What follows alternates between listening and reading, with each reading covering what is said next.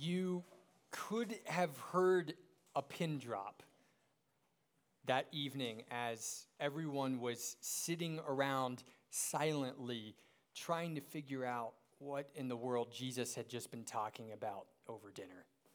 They had a million thoughts running through their head all at once, and they all wanted to ask Jesus a question, but it just seemed like their tongues were cemented to the roofs of their mouth, and none of them had the power or the courage to get out and utter one single word. The disciples sat there lifeless, with furrowed brows, with trembling hands, and with broken spirits. They all knew that Jesus had a knack for saying things that were a little out of the ordinary and a little unorthodox, but nothing could have prepared them for this evening, because over this dinner, Jesus had told them three absolutely terrifying things that left them confused and dazed and wondered. The very first thing Jesus said to them was this: "It's not going to be very long, and one of you is going to betray me." The disciples were shocked. That cut to their hearts. One of us betrayed Jesus? The 13 of us, 12 apostles plus Jesus, we have been a group for 3 years. We've shared life. We've ate meals together. We've listened to everything that Jesus has ever preached. We've seen him work miracles. We gave up our lives to follow him. What do you mean one of us is going to betray you? It just doesn't make any sense. But then it got worse. It got worse as they were finishing dinner. Jesus gazes into their already teary eyes and he says, "You know, my time has come, and in a little while, I'm leaving." And Jesus says, I hope you catch this. I didn't say we are leaving. I am leaving. I have to go, and you can't come with me. I have to go somewhere, and right now, this is the end of the line. You can't follow me any longer. And the disciples, their hearts fall into their stomachs and they think, "Wait, what are you talking about, Jesus? We followed you for 3 years. We left our lives to follow you. Not only that, we were just coming into Jerusalem. Just remember, a couple days ago when people were shouting, 'Hosanna,' you were going to come in and overthrow the Romans and bring Israel a new kingdom. You were supposed to be the conquering king. What do you mean you're leaving us? What do you mean you're going somewhere that we can't follow? Why can't we follow you?" And then Jesus gives the third reason. He says, "Well, it's funny you should ask. Actually, none of you is going to want to follow me by the end of this night. In fact, Peter is going to deny me 3 times before the rooster crows." And at that point, the room just goes utterly silent. They don't know what to say. The disciples are utterly despondent and devastated. Their lives have just been flipped upside down. Their dreams have been shattered. They're brokenhearted. And Jesus, as he looks at their faces, he sees that they're confused. He sees that they're broken. He sees that they're devastated. He sees that they are troubled. And after the silence, I imagine, maybe had lingered a little too long, Jesus looks up and looks in their eyes, and he says to them a word of encouragement. He says, "Let not your hearts be troubled. Believe in God. Believe also in me." In the moment of most profound chaos in the disciples' lives, Jesus looks at them and says, "Don't be anxious. Don't be upset. Don't be troubled. Trust in God. Trust in me." And the question is how?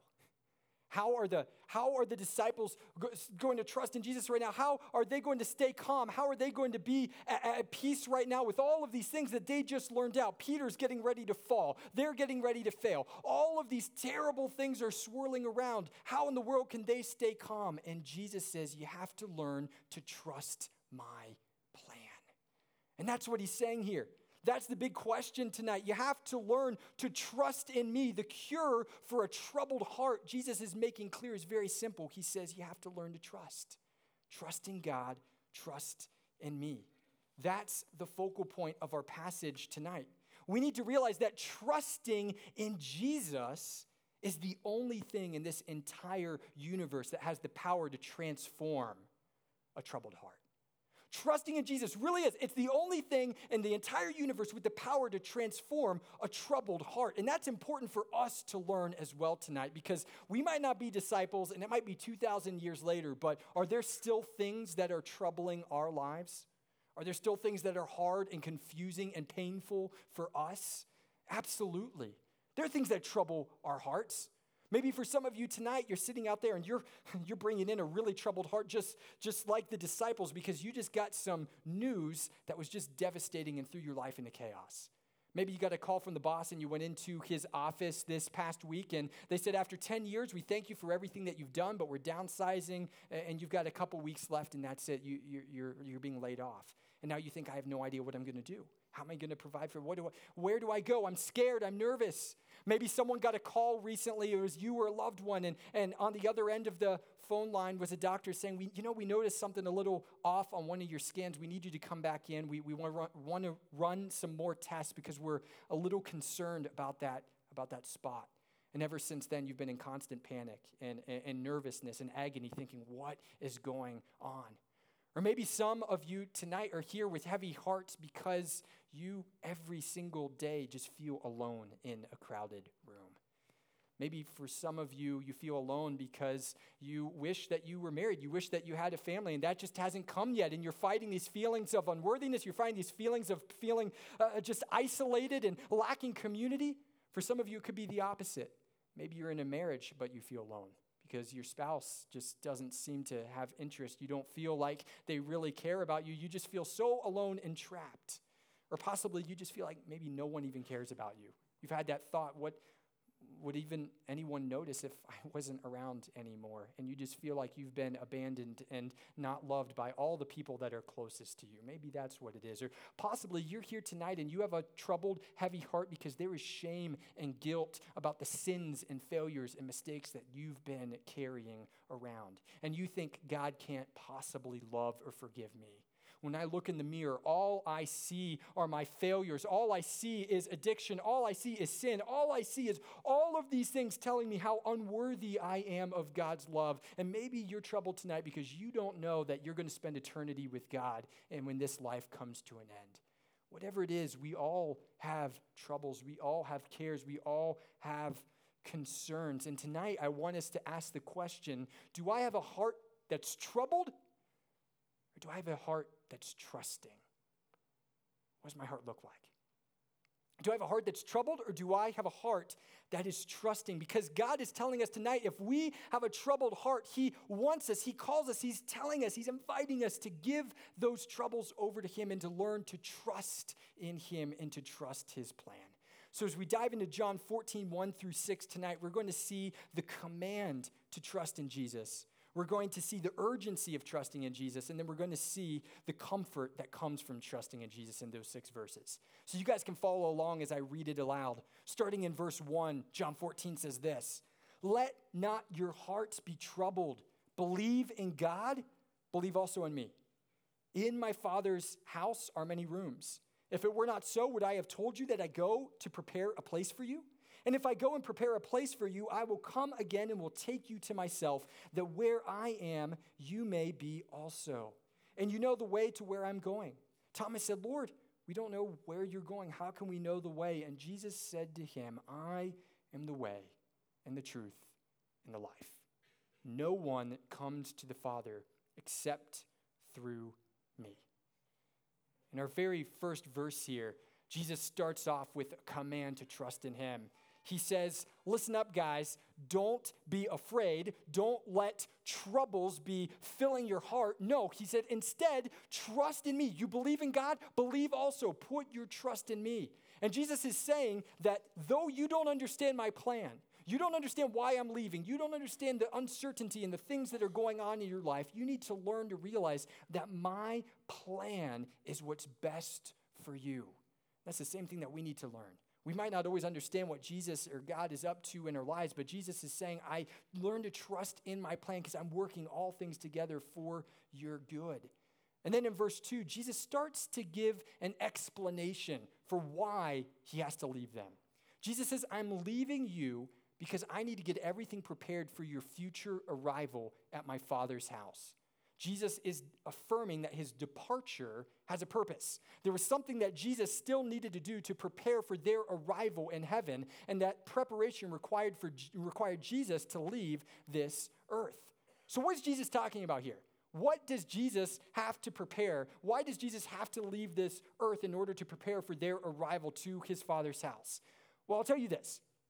I don't think that this verse is specifically talking about Jesus going back because heaven is in disarray in need of a major renovation and makeover before we get there. I don't think Jesus was sitting there and saying, I got to go and prepare a place for you because I know that the beds aren't made and the furniture's dusty, and man, that decor is so outdated, and I gotta take care of all that before it's ready to receive you believers. I don't think that Jesus is talking about Extreme Makeover Heaven Edition. That's not what's running through his head here. No, the problem wasn't the luxuriousness of the accommodation, it was the limited access to the Father's house. Because realize, at this point, as Jesus is sitting in the upper room with his disciples, their sins had not yet been atoned for. There was a way to heaven, and guess what? It was blocked by our sin. Our sin, for us to go from here to heaven, there's only one way, and at this point, they couldn't travel that road because our sin had made a barrier, a separation between us and God. It had cut us off. It was impassable, and there was no way to get to the destination. Jesus had to create a way. So imagine it like this. You and your friends this past winter, you decide that you want to go on a vacation to an awesome ski resort up in the Rockies over in Colorado, right? So you find this awesome resort. It's way nestled up right at the peak of the mountain. It's beautiful. It's awesome. You have it all in mind that you want to go there. You fly out to Denver. You get your rental car. You're cruising through the mountains. But then you realize the night before a blizzard hit. And this blizzard dropped 2 feet of snow, much like Wausau in spring. So this blizzard drops 2 feet of snow, and you realize I'm at the bottom of this mountain, the lodge is at the top of this mountain, and there's 2 feet of snow, and I'm driving a Prius. There's no way that I'm going to get from here up to there, right? What happens? Well, imagine that right at this time, a giant plow truck pulls up, and they say, where are you going? And you say, I need to get up to the ski resort, but I can't. The road is blocked. I'm powerless. My Prius can't do anything. And he says, why don't you hop in the truck and we'll plow a way up to the mountain for you, right? I hope you see my silly illustration, what's going on there. That's us. We're trapped at the bottom, and we can't get to God's house. We can't do it. We can't get to heaven on our own. And us trying to earn our way to heaven, us trying to think that we can work our way, it's about as silly as thinking a Prius can drive through 2 feet of snow up a mountain. Like, that's exactly what it says in the Bible. We can't save ourselves. We needed someone to come and make the way. We needed someone to come and plow through our sin and clear it out so that we could go to the house of our Father. And that's what Jesus is talking about here. He's the Savior that does that. He's saying, I go to prepare a place for you because I'm making the way for you to be able to arrive there. I'm getting the keys to unlock the door of heaven so you can enter into your room after you pass. The disciples didn't realize it, but Jesus was about to spend the next few days preparing the way. He's about to spend the next few days clearing out the path of their sin. And he did that very clearly through the Gospels by going and dying on a cross for our sins. He was beaten, he was scourged, he was spat upon, he was mocked, he was crucified with nails between his hands and his feet that affixed him to this cross. And while he was on the cross, it says very clearly in Scripture, Jesus was made sin who knew no sin, so that we might become the righteousness of God. Jesus, in that moment, took the pain, the penalty, and the punishment for our sin so that we could have a relationship with the Father. He made a way by dying for our sin, by being buried in a tomb, and by rising again victoriously over death. That's how Jesus made the way. And that's important for us to realize because we need to trust in him for our salvation. We need to trust in Jesus alone because he alone is the person with the power to bring us to heaven. He's the person who alone has the power to bring us to God. And that brings us to the urgency of trusting in Jesus. The urgency. We see this very clearly in verse 6 of chapter 14. Jesus says there's something urgent about putting your trust in me. He says, I am the way, I am the truth, I am the life. No one comes to the Father except through me. This is one of the most important verses in all of Scripture because it tells us there is a very exclusive way that we can have a relationship with God and our sins forgiven. The only way is by putting our complete and total trust in Christ. That's important because there's a lot of people who don't realize that. One of my favorite questions to ask someone when I'm having a gospel conversation or a spiritual conversation is, if you were to die today and you were standing before God and God was to ask you, why should I let you into heaven, what would you say? Well, this passage makes it very clear. There's only one right answer. It's not multiple choice. There's not a variety of things you could choose from. There's one right answer. But you wouldn't believe how many people get that question wrong when you ask them. 85% of Americans believe that they are going to heaven. 70% of Americans believe that you can get to heaven through a variety of religions and beliefs and actions, right? There's a lot of people who don't understand what this verse is talking about. They don't understand the sacrifice of Christ. They've been deceived by thinking there are alternate routes to heaven when there's only one way, through Christ. It reminds me of a friend of mine named Keegan. My friend Keegan loves concerts, and he lives out in California, and he wanted to go to a Coldplay concert up in LA, but the tickets were very, very expensive. And the Coldplay concert, they encouraged you to only buy verified tickets off of Ticketmaster because that was the only true vendor of tickets for this concert. Well, he didn't like the price of those tickets, so what did he do? He bought 2 tickets off of another retailer claiming to have verified tickets, right? He said, I like the price of these ones a lot better. So the day the concert comes, they drive all the way up to LA, they get to the front of the line, they hand him their tickets, thinking they're going to have a great time, it's going to be an awesome concert, and the guy says, where do you think you're going with these? And he's like, to enjoy the concert. He said, well, you need tickets for that. These are parking passes. And my friend Keegan had to stand outside and not enjoy the concert because he didn't buy the right ticket. Sadly, the Bible tells us there's going to be a lot of people like that on the final day of judgment because there's only one verified ticket that can get us into heaven, and that's trusting in Jesus Christ as our Lord and Savior. But there's a lot of people that are looking for alternative routes and doing it their way. They want to go to heaven on their own terms. They want to decide how they can earn God's forgiveness and get there. So I want to address 2 of the most common misconceptions, 2 of the most common alternate routes that people think will get them to heaven, but will actually end in destruction.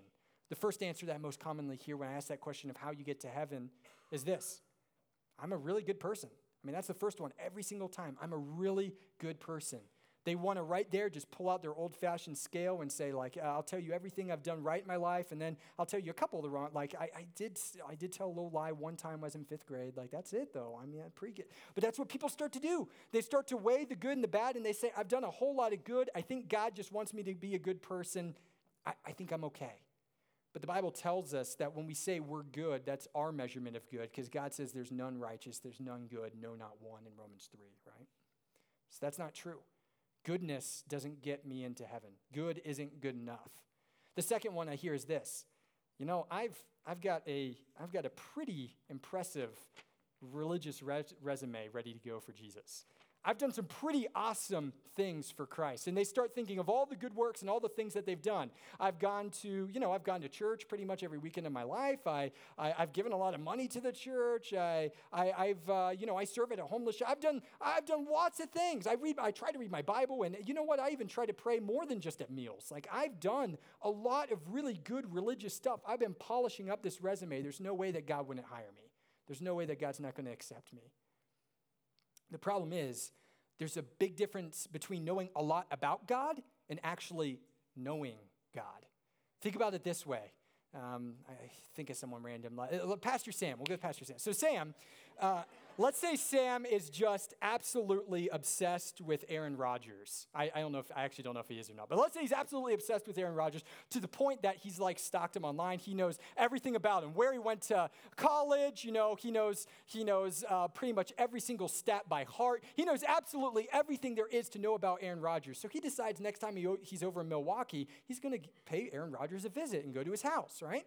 So he goes up to Aaron Rodgers' house and he rings the doorbell, and Aaron Rodgers answers the door and he says, "Who are you?" And he says, "How do you not know me?" I know everything about you. I know where you went to college. I know every stat from every game you've played for two. I even come and visit you on Sundays sometimes and cheer for you. Like in your stadium, I worship you, right? Like getting the idea. Yeah, I know everything about, come on. How do you not know me? Let me into your house. He says, I'm not, get out of here, creep. I'm not letting you in my house, right? Well, the difference there is there's a big difference between knowing a lot about someone and actually knowing someone. There's a difference between being part of a family and a fan. Jesus doesn't want fans. He wants followers. He wants people with a real relationship with him. Don't fall for the deception that just because I know the Bible trivia answers and the stats and all these other things in the timelines that I have a relationship with Christ. It's all about, have I turned away from my sin and truly put my faith in him? Is he the Lord of my life and my Savior? So how? How do I trust in Jesus? How can Jesus become my one way to God, my source of truth and my eternal life? Well, the Bible makes it really clear. We have to repent of living our way, right? So we have to go from living our way to following the way. Early Christians in the book of Acts were called followers of the way. And that's what it's talking about there, repentance. They've turned from idolatry. They've turned from their sin. They've turned from their rebellion and their disobedience against God. And they said, I'm a disciple of you. I'm going to follow you and you alone. Repent, turn away, and start following the way. Start following Christ. And the second is by trusting in Jesus alone for the sufficiency of our salvation. Trusting that when Jesus said it is finished on the cross, he meant it, and we don't contribute anything to our salvation. That means taking away, going back to our metaphor of trying to get up the mountain with the snow. I'm not grabbing a snowblower and trying to blow off a little bit of snow on the path up to the top of the Rockies, right? I realize I can't do it. I have to get in the plow truck. I contribute nothing. It's not Jesus 90%, me 10%. It's not Jesus 99 and me 1%. Nothing. I'm trusting in Christ alone. And it's so cool that we can realize from this passage tonight and from other passages in Scripture, I'm thinking particularly in Romans, if anyone calls upon the name of the Lord, they'll be saved. So when Jesus was saying this, that there's a room for you, that I'm preparing a way that you can go to heaven, he's looking even to the Peters and saying, yeah, even you, even someone who denies me, even someone who makes mistakes, even someone who's so imperfect, my grace is sufficient for you. So if you're out there tonight thinking that you've made too many mistakes, that you have too much sin, that you've just done things that there's no way that God could forgive, that's a lie.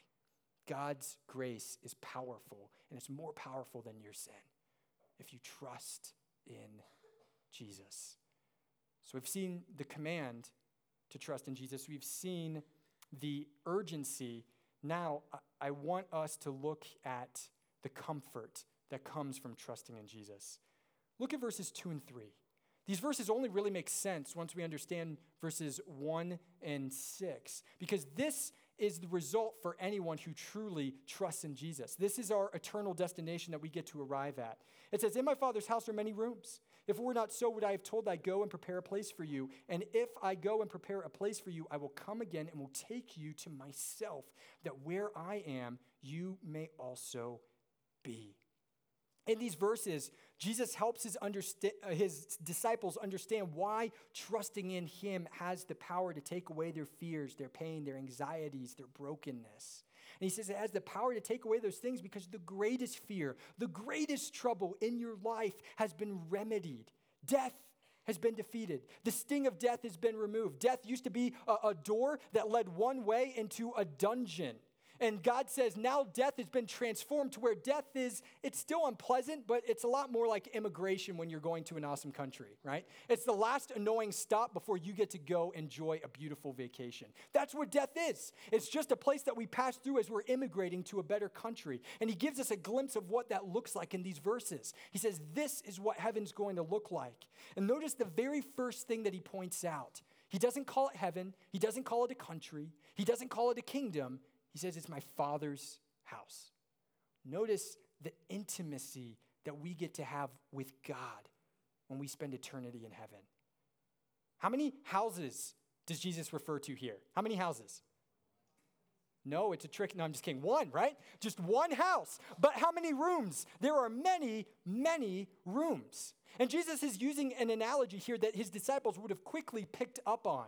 In ancient Palestinian culture, when a son would get married and start his own family. If they were a wealthier family, a lot of the times they wouldn't go and get their own house, the father's house. Guess what they would do? They would add on to the father's house and add a new wing and then another wing, and then they'd make courtyards. But the main house kept adding on rooms. And that's what Jesus is saying here. He says, in my Father's house, there are many rooms. We don't just get to go to heaven and be in the same city as God. We don't just get to be next door neighbors. We are invited to live in his house. And the reason we do this is because we get to be God's kids. We're not just his citizens. We're not just his subjects. We're his beloved children. Do you realize how incredible that is? We have all the rights and privileges of a child of God. His house becomes my house. When I was a little kid, the place that I felt most safe and secure in the entire world was my parents' house. That was the place where I could be free to be myself. That's the place where I felt like my needs were provided for. That was my place where I knew I was loved and I felt like I belonged. And Jesus says, amplify that by 100, and that's what heaven's going to feel like. It's going to be the most amazing, the most familial, the most nourishing home that you could ever imagine, and you are going to belong there. But not only that, Jesus says in verse 3, guess who else is going to be there? He says, I'm going to be there. I'm coming back to take you to where I am, and you get to be with me forever. The moment that we pass away from this life, we get to be with Jesus Christ for the rest of eternity. Nothing can separate us from him again. Those feelings of separation or distance that we have sometimes now because of our sin or because of all these other worries or cares or concerns, that's gone. We get to be in the presence of Jesus forever. We know how awesome it is to be around the people that we love.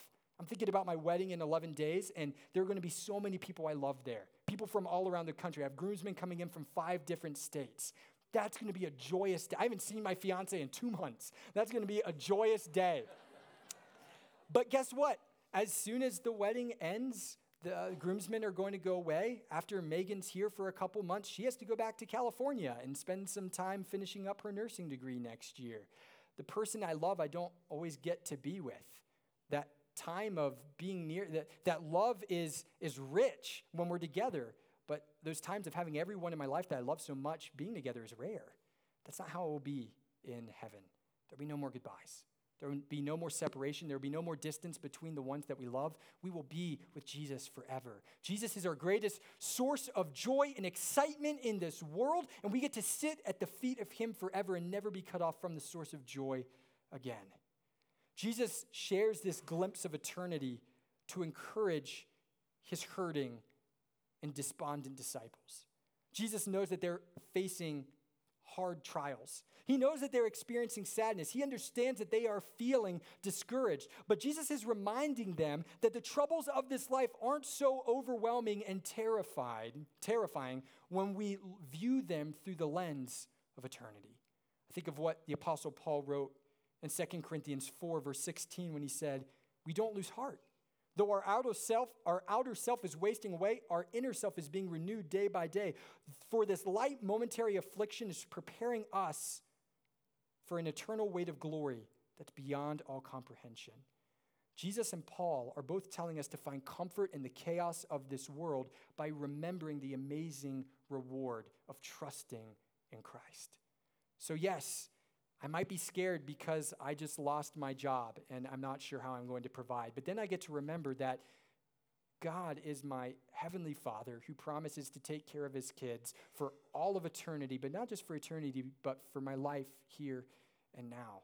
I might feel anxious about the immediate future and all the uncertainty that's going on, but I don't have to be overcome by fear because I know where I am, but I also know the conclusion of the story. And even though there might be some twists and turns and unexpected things along the way, I don't have to fear because nothing can take away the end of the story, which is I'm going to heaven. I still get to go to heaven no matter what. And yes, I might be troubled by a scary health diagnosis, yet I can find peace knowing that even if the worst would come, the sting of death is no longer the one-way door to a dungeon, but it's just a transition to a better country where I get to be with the Lord. Yes, I might feel lonely or abandoned or unloved right now, but I have the promise that Jesus loves me, and he loved me so much that he died for me. And not only that, I get to spend eternity with him, and he will never abandon me or leave me or forsake me. And yes, I'm still going to make mistakes in my spiritual walk, but I don't have to be overcome by fear. I don't have to be overcome by thinking that God no longer loves me. I don't have to be overcome by the thought that maybe I just lost my room in heaven. No. When I trusted in Christ as my Lord and Savior, my sin was nailed to the cross, and there is now no condemnation for those who are in Christ. So whatever it is tonight, all of us need to trust in the Lord. That's the application of this passage. We need to realize that the troubles in our hearts, the only cure, the only treatment is trust in the Lord. So we need to respond to the command. We need to obey the command to trust in him.